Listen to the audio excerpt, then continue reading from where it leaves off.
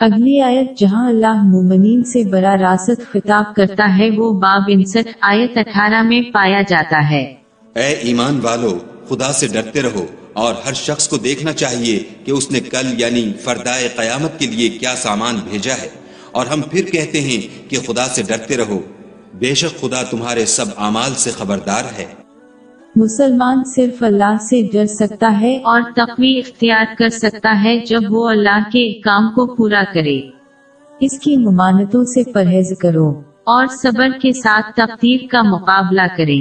حضرت محمد صلی اللہ علیہ وسلم کی روایات کے مطابق صحیح بخاری نمبر 6514 میں موجود ایک حدیث میں حضور نبی اکرم صلی اللہ علیہ وآلہ وسلم نے تنبیہ کی ہے کہ دو چیزیں میت کو قبر پر چھوڑ دیتی ہیں اور ان کے پاس صرف ایک چیز باقی رہتی ہے۔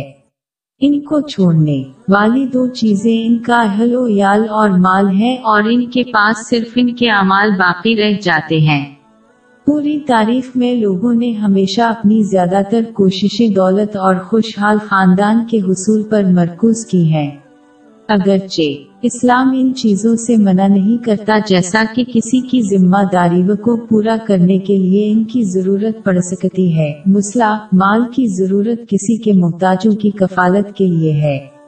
اسلام صرف مسلمانوں کی حوصلہ شکنی کرتا ہے کہ وہ ان کے لیے ان کی ضروریات سے بڑھ کر کوشش کریں اور انہیں زیادہ اہم فرائض پر ترجیح دیں، جیسے کہ اعمال صالحہ۔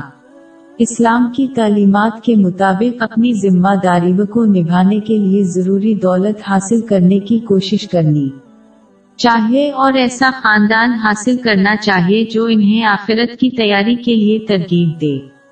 جب اس طرح سے استعمال کیا جائے تو یہ دونوں اچھے کام سمجھے جاتے ہیں۔ اس کی تصدیق صحیح بخاری نمبر 6373 میں موجود ایک حدیث سے ہوتی ہے۔ یہ اس ذہین انسان کی نشانی ہے جو اس چیز کو ترجیح دیتا ہے جو اس کی ضرورت کے وقت صبر کرے اور اس کی مدد کرے، یعنی نیک اعمال۔ دوسری طرف جو اپنے مال اور رشتہ داروں کو اللہ کے احکام کی تعمیل اور اس کی ممانعتوں سے باز رہنے کی اجازت دیتا ہے، اسے قرآن پاک میں خسارے میں جانے والا قرار دیا گیا ہے۔ باب 63 آیت 9۔ مومنو، تمہارا مال اور اولاد تم کو خدا کی یاد سے غافل نہ کر دے، اور جو ایسا کرے گا تو وہ لوگ خسارہ اٹھانے والے ہیں۔ کچھ لوگ غلط طور پر یقین کر سکتے ہیں کہ وہ اللہ کے قریب ہیں کیونکہ اس نے انہیں بہت زیادہ دولت اور خاندان سے نوازا ہے، لیکن اللہ تعالیٰ ان کی الجھنوں کو یہ اعلان کر کے دور کر دیتا ہے کہ اس کے نزدیک سب سے زیادہ محبوب اور قریب وہی ہے جو ایمان لائے اور عمل صالح کیا۔ باب 34 آیت 37۔ اور تمہارا مال اور اولاد ایسی چیز نہیں کہ تم کو ہمارا مقرب بنا دے، ہاں ہمارا مقرب وہ ہے جو ایمان لایا اور عمل نیک کرتا رہا۔ قرآن پاک کے ایک اور مقام پر اللہ تعالیٰ انسانوں کو متنبہ کرتا ہے کہ ان کے مال اور رشتہ دار ان کو آخرت میں کوئی فائدہ نہیں دے سکتے جب تک کہ وہ آخرت کو صحیح دل کے ساتھ نہ پہنچیں۔ باب 26 آیات 88 سے 89۔ جس دن نہ مال ہی کچھ فائدہ دے سکے گا اور نہ بیٹے، ہاں جو شخص خدا کے پاس پاک دل لے کر آیا وہ بچ جائے گا۔ صحیح دل کی تعریف لمبا ہے، سادہ الفاظ میں جب تک وہ اللہ کے احکامات کو خلوص نیت سے پورا نہ کرے اسے حاصل نہیں ہو سکتا۔ اس کی ممانعتوں سے پرہیز کرو اور صبر کے ساتھ تقدیر کا مقابلہ کریں۔ حضرت محمد صلی اللہ علیہ وسلم کی روایات کے مطابق کسی کا مال آخرت میں صرف اسی صورت میں فائدہ مند ہو سکتا ہے جب وہ اسے جاری فلاحی منصوبوں پر خرچ کر کے آگے بھیج دیں۔ اس کی تصدیق حضور نبی اکرم صلی اللہ علیہ وآلہ وسلم نے جامع ترمذی نمبر 1376 میں موجود ایک حدیث سے کی ہے۔ یہی حدیث بنی نوع انسان کو بتاتی ہے کہ ایک صالح بچہ اپنے فوت شدہ والدین کی مغفرت کی دعا کرے گا، بھی قبول کیا۔ بدقسمتی سے اس دن اور عمر میں بہت سے بچے اپنے فوت شدہ والدین کے لیے دعا کرنے کے لیے اپنی وراثت کی تلاش میں اتنے مصروف ہیں۔ یہ سمجھنا ضروری ہے کہ ایک صالح بچے کی پرورش جو اپنے فوت شدہ والدین کے لیے دعا کرے اس کا حصول ممکن نہیں ہے اگر والدین اپنی زندگی میں خود عمل صالح انجام نہ دیں۔ دوسری بات یہ ہے کہ حضرت محمد صلی اللہ علیہ وسلم یا آپ کے صحابہ کرام رضی اللہ عنہم کا یہ طریقہ نہیں ہے کہ وہ اعمال صالحہ سے پرہیز کریں اور امید رکھیں کہ ان کے اس سے نکل جانے کے بعد دوسرے ان کے لیے دعا کریں گے۔ دنیا انسان کو زندہ رہتے ہوئے نیک اعمال کی کوشش کرنی چاہیے اور پھر امید ہے کہ دوسرے ان کے انتقال کے بعد ان کے لیے دعا کریں گے۔ یہ سمجھنا ضروری ہے کہ صرف وہی دولت جو آگے بھیجے گا ان کو فائدہ پہنچے گا۔ یہ اپنی ذمہ داریوں کو پورا کرنے پر خرچ کرنے سے حاصل کیا جا سکتا ہے، جیسے کہ ان کے بچوں کی تعلیم۔ غلط طریقے سے خرچ کی گئی تمام دولت مالک کے لیے بوجھ بن جائے گی اور ان کی سزا کا باعث بن سکتی ہے۔ لالچ کی وجہ سے صدقہ فطر کو روکنے والوں کو عبرتناک سزاؤں سے ڈرایا گیا ہے۔ مثال کے طور پر صحیح بخاری نمبر 1403 میں موجود ایک حدیث میں تنبیہ کی گئی ہے کہ جو شخص اس سنگین گناہ کا مرتکب ہوگا قیامت کے دن اسے ایک بہت بڑا زہریلا سانپ ملے گا جو اس کے گرد لپیٹے گا اور اسے مسلسل کاٹے گا۔ باب 3 آیت 180۔ جو لوگ مال میں جو خدا نے اپنے فضل سے ان کو عطا فرمایا ہے بخل کرتے ہیں، وہ اس بخل کو اپنے حق میں اچھا نہ سمجھیں، وہ اچھا نہیں بلکہ ان کے لیے برا ہے۔ وہ جس مال میں بخل کرتے ہیں قیامت کے دن اس کا طوق بنا کر ان کی گردنوں میں ڈالا جائے گا۔ سنن ابو داؤد نمبر 1658 میں ایک حدیث ہے جس میں کہا گیا ہے کہ قیامت کے دن جو سونا اور چاندی ہے اسے جہنم کے شعلوں میں تپایا جائے گا اور اگر وہ عطیہ کرنے میں ناکام رہے تو اس کے جسم کو اس سے داغ دیا جائے گا۔ اس پر واجب صدقہ۔ میت کی طرف سے پیچھے چھوڑی گئی کوئی بھی دولت دوسروں کے لیے چھوڑ دی جائے گی کہ وہ اس سے لطف اندوز ہوں جبکہ میت اسے جمع کرنے کا ذمہ دار ہے۔ غور طلب ہے کہ اگر کوئی شخص جان بوجھ کر مال کسی ایسے شخص کے لیے چھوڑ دے جو اس کے رکھنے کے لائق نہ ہو اور اس طرح اس کا غلط استعمال کرے تو اس کے لیے بھی میت کو ذمہ دار ٹھہرایا جائے گا۔ اس کے برعکس اگر کوئی اپنے پیچھے مال کسی ایسے شخص کے لیے چھوڑ جائے جو اسے صحیح طریقے سے خرچ کرتا ہے تو میت کو قیامت کے دن اس وقت بہت زیادہ پشیمانی کا سامنا کرنا پڑے گا جب وہ اسے صحیح طریقے سے خرچ کرنے والے کو ملنے والے اجر عظیم کو دیکھیں گے۔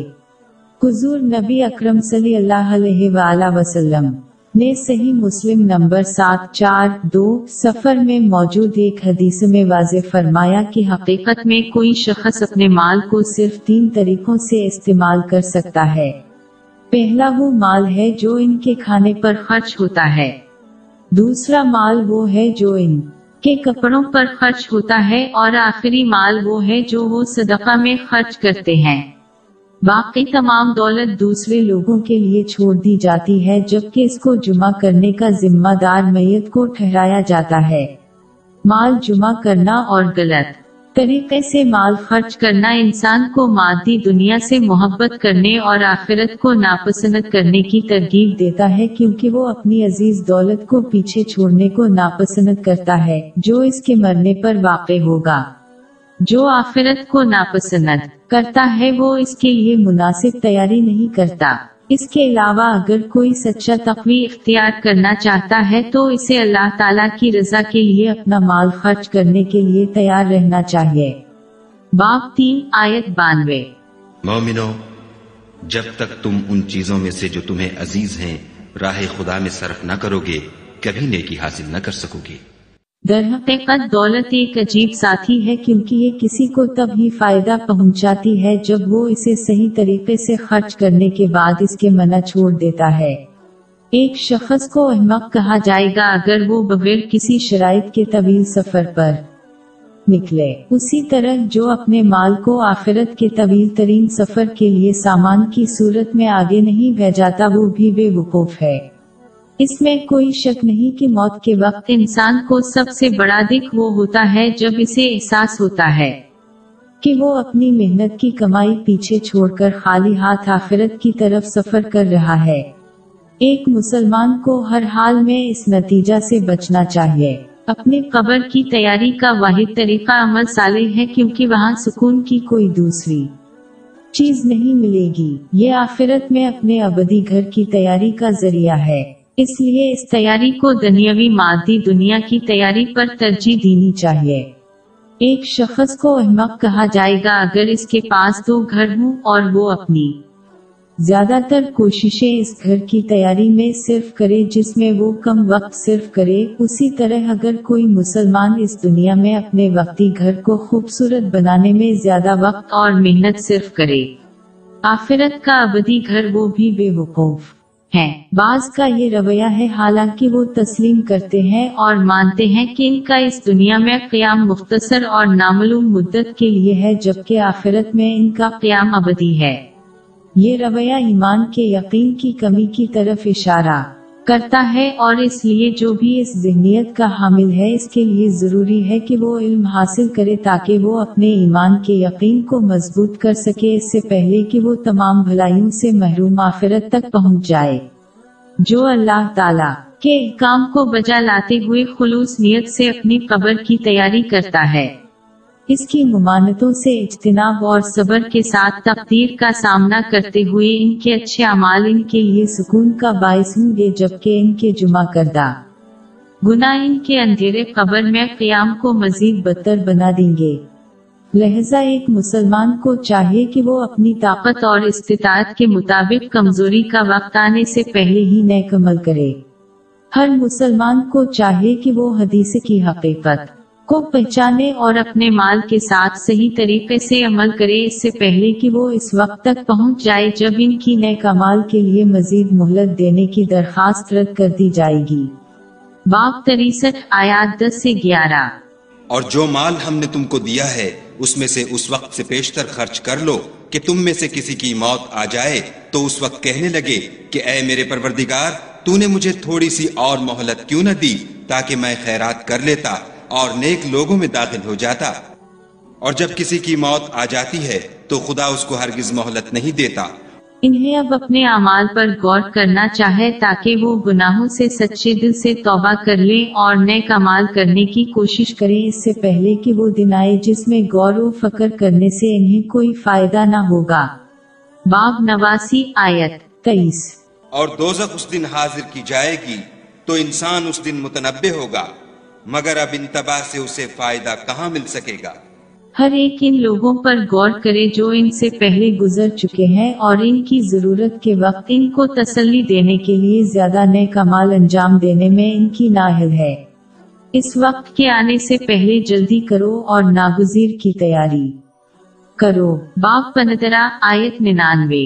اور اپنے پروردگار کی عبادت کیے جاؤ یہاں تک کہ تمہاری موت کا وقت آ جائے۔